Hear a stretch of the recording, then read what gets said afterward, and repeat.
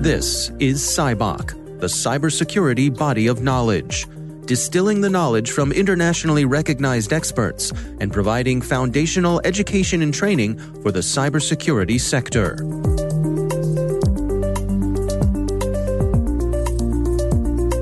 Hello and welcome to CyBOK. I'm Dave Bittner from the Cyberwire. Joining us today is Professor Awais Rashid. He's director of the Center for Doctoral Training in Cybersecurity at Bristol University. He's author of the Human Factors Knowledge Area. The fundamental idea here is that technologies do not exist in isolation from people. Of course, we often think that humans are mere users of computing systems or computing devices, but in fact, computers or technologies and humans intersect with each other in lots of complex ways. So let's take as an example, for instance, that passwords, which we use on a daily basis. The challenge there is the complexity that you have of, for example, remembering different password policies, remembering your password, typing in your password multiple times every time you go away from your desk, and so on and so forth. Yes, that is all quite part of the security practices that might exist, but equally it intercepts and interferes with the daily task of the human. And that's why we often see the kind of examples that arise that people try to write down passwords or they reuse passwords. It's not because necessarily people want to be insecure. It's just that they're trying to get the job done. So normally the challenge always comes is that to provide security, we try to fit the people to the task of security by asking them to do the things that we require them to do rather than fitting the security task to the people so that it fits in with the way they want to work. And this is really one of the fundamental challenges. The human factors cannot be isolated from how security is delivered on a more technical level. Human behaviors, of course, have an impact on the security of systems, but equally, we can also think of humans as a resource who can help us improve the security of our systems. A really great example of this is the Harry Potter books or movies, and passwords are a great example in there, as you can see that people have to always remember these passwords, and if you have the password, then you can enter the system. And in one of the books and movies, one of the people has to actually write down the passwords because the passwords keep changing all the time. And we can think of that scenario in most of our work lives where password policies require you to change passwords or remember really, really complicated passwords. Yeah, one of the things that you highlight here in the publication is this notion of fitting the task to the human. And one of the elements there is dealing with the limitations that people have with their own capabilities. That's an interesting element that I don't think I'd really thought about much before. So we humans are very interesting beings. We have a lot of capabilities, but we naturally have our limitations. So for instance, if you have to remember lots and lots of things, in this case, the example we are using is passwords, then at some point your mental capacity is reached and you find it hard to remember. The same goes with remembering lots and lots of PIN numbers or remembering very complicated authentication mechanisms. So the natural challenge is that we often give, as part of security, humans a lot of sort of additional tasks to do without really necessarily recognizing that they may be putting additional strain, mental or physical, onto people. And there is all sorts of studies that show that, for instance, when you try to type passwords on small pop-up keyboards on phones, then they are a lot harder to do and there is more margin for error. Similarly, if you have to remember or copy from one device to another device, a complicated thing, or even a set of numbers, then that adds an extra mental or physical load. And in this regard, for example, we can take two-factor authentication as an example of how this adds to an additional workload. Now, two-factor authentication is whereby you may have one factor, in this case, a password, for instance, or a login that your organization might provide. And the second factor may be something like a fob or a key that you carry, or a code that is sent to your phone, or any similar thing. But if you now think about it, every time you have to log into your system, your task of, which was initially the task of authenticating, which was remembering and then typing in a password, has gone from remembering and typing in a password to now extracting an additional device and using it in some way, or copying information from one device to another device so that you can actually log into the system. And you have to do this in many cases every time you leave your computer or device to go and do something because you lock it and you come back. And that creates additional mental and physical workload. Yeah, and I think it's important to recognize that notion of fatigue when it comes to that. And if you frustrate people too much, they may look for workarounds. They could end up thwarting your security practices. Absolutely, and alarm fatigue is a well-known phenomenon.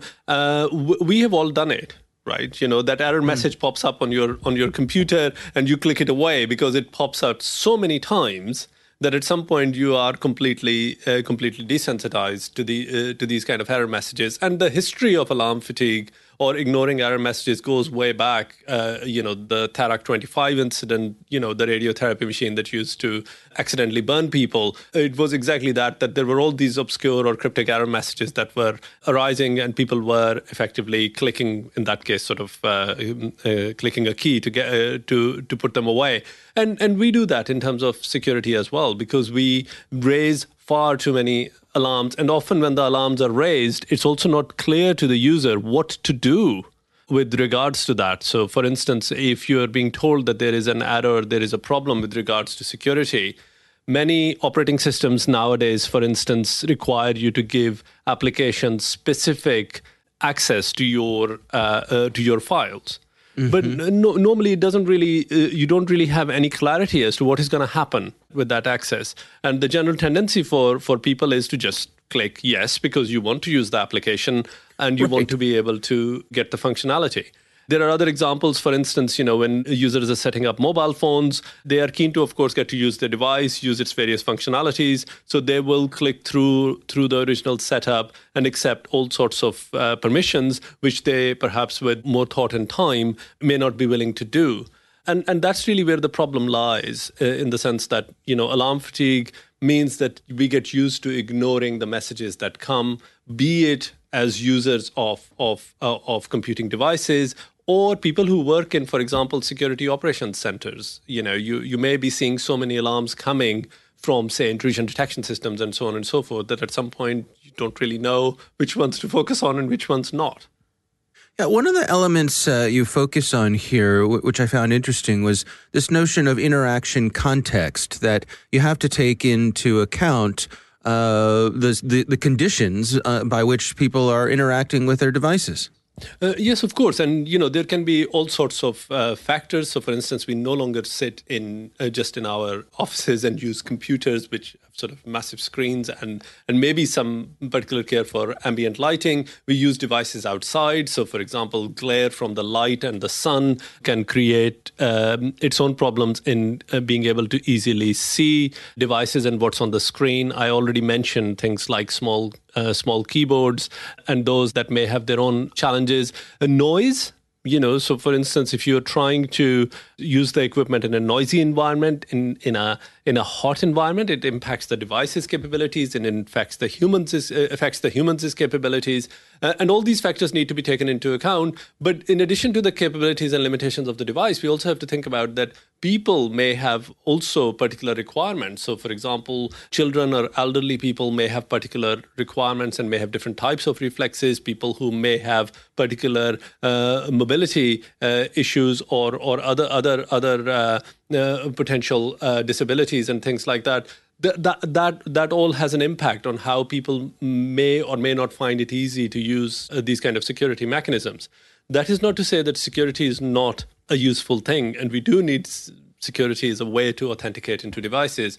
But the question we should always ask is, does it fit in with the normal workflow of what people do, or does it create far too many distractions, which means that in the end, people just want to get the task that they want to do done, whether it's their work task or, for example, engaging with their family or friends on social media or anything else. And hence, that's why they would find workarounds or start to engage in practices that will lead to more insecure systems. Well, you have a whole section here on human error. Most people would say, well, of course, human error would be a factor here. But I think about this, and how many of us have, accidentally clicked on the wrong thing or pressed the wrong button, and you think to yourself, uh-oh, I wish I could get that click back, or now what did I do? And so it strikes me that the folks who are designing these security systems have to account for that. So I think there is two sides to human error. We humans are fallible. As you say, we all make mistakes. But sometimes it is an actual error or even an intentional choice. So, for instance, you may accidentally do something or may not follow a security procedure because you are distracted or something like that. Now, that is potentially an error. But often the problem is that the error is not necessarily attributable to the human making a mistake. It's the design of the system. And what is often referred to as latent design conditions within the system lead to that error coming to pass, or that particular situation coming to pass. So if you take your example of, how many of us have not accidentally clicked on a link, but embedded links in emails are there to be clicked on, right? So why do we have them if we don't want people to click on them in the first instance, right? So the point is that there are always, in the core design of systems, there are conditions that are created which are great for people to be able to do their job, because you can click on a link and you can do that. But now we can't immediately say to people, well, hang on, now that's your mistake that you clicked on the link. How do you know which link is malicious and which one is not? Of course, there are sort of particular mechanisms out there that allow you to test for that, but that is then yet an additional workload on the user. Similarly, if we always sort of say to people to check for example, the lock on the website, because you can then see that the link is secure and using HTTPS. However, if you go and click on that lock and look at the certificate messages, many people with sort of strong technical ability won't be able to tell you what it means necessarily, and whether they can really say whether it's correct. So what about the mass majority of users? We always need to think about the fact that errors can be an active failure on part of the human, where they may consciously or unconsciously not follow a security procedure. And that has to be investigated and fixed, and perhaps more guidance or training provided, or other actions to be taken. But a large majority of issues, for example, things like phishing succeeding or those kind of things, arise because there are latent conditions within the systems, which means that people are used to working in particular ways, and it is a perfectly normal way of working. And then they have to now almost stop and ask the question every time a link comes through. And if you're getting several hundred emails a day, and half of them have embedded links, you can't stop and check every single email. You want to get your job done. Yeah, it also strikes me that, I know I've been faced with that pop-up message that asks me to make a decision, choose A or choose B, and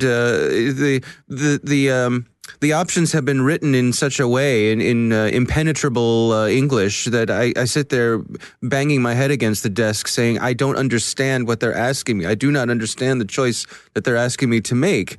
And it strikes me that there's a design element here, that the people who are crafting these messages for us to make these decisions, they have an important part to play in this as well.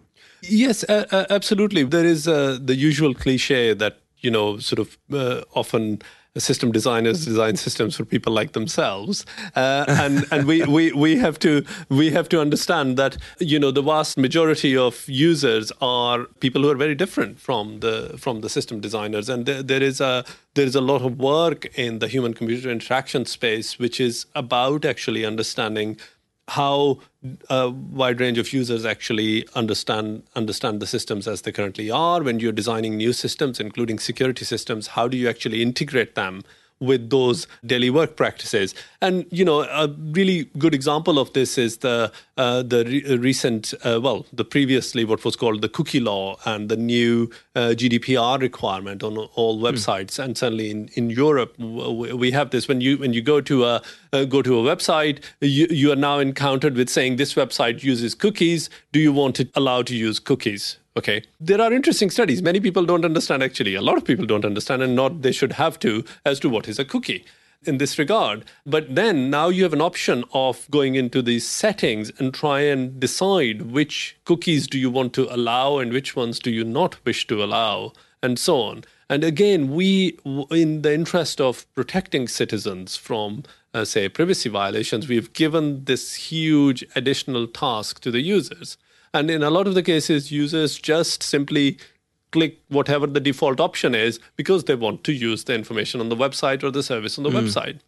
And I think that's really exactly the problem, that if you go into some of these settings, they are quite impenetrable. They also all look, in many cases, very different from each other.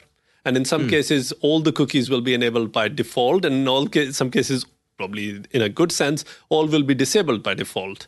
But there is no consistency. And as a user, you find this kind of real complexity when all you want to do is to go onto the internet and get some information or use a service. How fair is it to place so much of this on the user? Is it realistic to make that expectation? No, I mean, we are back to this issue of fatigue, and there is sort of alarm fatigue we talked about. There is also issues of compliance fatigue. So, if we think about, putting the requirements onto users to comply with very, very complicated security policies, that leads to its own fatigue in that sense. And, at some point, it all sort of starts to interfere with the task, and also really impacts, people's emotional state with regards to security. And as a result, security becomes this grudge sale, right? So it's not something that you do because it's going to make you do your job better or make you do your job properly. It's something you do because you have to do, because it's a barrier you have to overcome to get your job done. And as a result, in most organizations, security becomes a grudge sale. And the only way to change that is that to have a more positive security culture, we have to stop making security this thing that stops people from doing what they want. It needs to become an enabler which helps them to do their job more swiftly, more easily, and have confidence that, for example, the things that they are doing, for example, the people they are communicating with are the people that they think they are communicating with. There are interesting email domain name authentication systems that allow you to actually know that the email has come from within a particular organization or not, and things like that. So there are positive ways in which we can do security, which actually reduces the workload of some of these additional security policies that we require users to follow. And that creates a more positive security culture. I think there is also the concept of just cultures, which again comes from the safety domain. What we need to really think about is that how these things are reported. As you said earlier in your example, how many of us have clicked a link? And many times people don't actually want to go and then tell someone that they clicked on a link which may have been malicious because fear of reprisals, fear of shame, or saying, how could you do such a silly thing? And that is not the culture we should be operating. If we want organizations to be secure, then we have to have systematic reporting mechanisms. We have to have mechanisms whereby people can report these kind of issues and not feel that they will have any disciplinary action or reprisals. Of course, if they have actively made a mistake, then also they should own up to it. But again, there has to be a way for them to then learn from that. And those just cultures are really, really fundamentally important if we want to create a more positive culture and not security being this kind of really grudgy task that we have to do every single time. So one of the elements you cover here is software developers and their responsibilities when it comes to security. What do you have to share there? So I think we often think about sort of human factors, and we think about users and users who use the end products. But software developers, of course, are also humans, and they are also people, and they come across the similar struggles when they are developing these kind of systems. So, for example, they have to use application programming interfaces or cryptographic APIs. They often are also very, very complicated to use. So, as a result, software developers face usability issues from that perspective as they are writing software.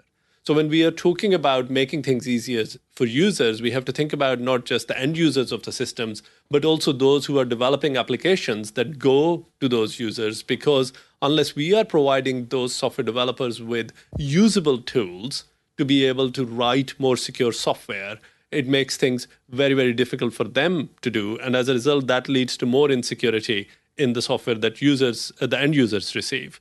The other key thing to also, of course, think about it is that what we are asking software developers to do, and if they find things complicated, then they may build in very complicated workflows for users as well.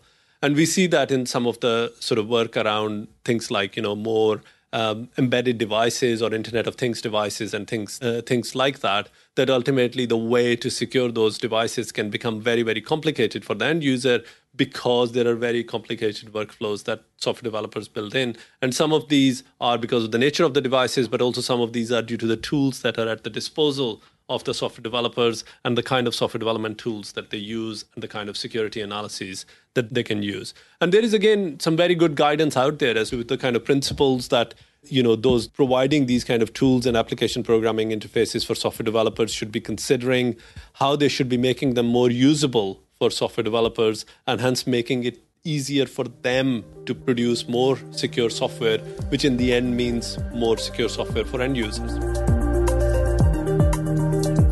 That was Professor Awais Rashid from Bristol University. To learn more about the SciBOC project and the knowledge area we spoke about today, visit sciboc.org. This podcast is a product of the University of Bristol. SciBOC is funded by the UK National Cybersecurity Programme and led by the University of Bristol's Professor Awais Rashid, along with Professor Andrew Martin, Professor George Denisis, Professor Emil Lupu, Professor Steve Schneider, and Dr. Howard Shivers. The SciBOC podcast is produced by the Cyberwire with coordinating producers Jennifer Iben, Kelsey Bond, and Bristol University's Yvonne Rigby. The executive producer is Peter Kilpie, and I'm Dave Bittner. Thanks for listening.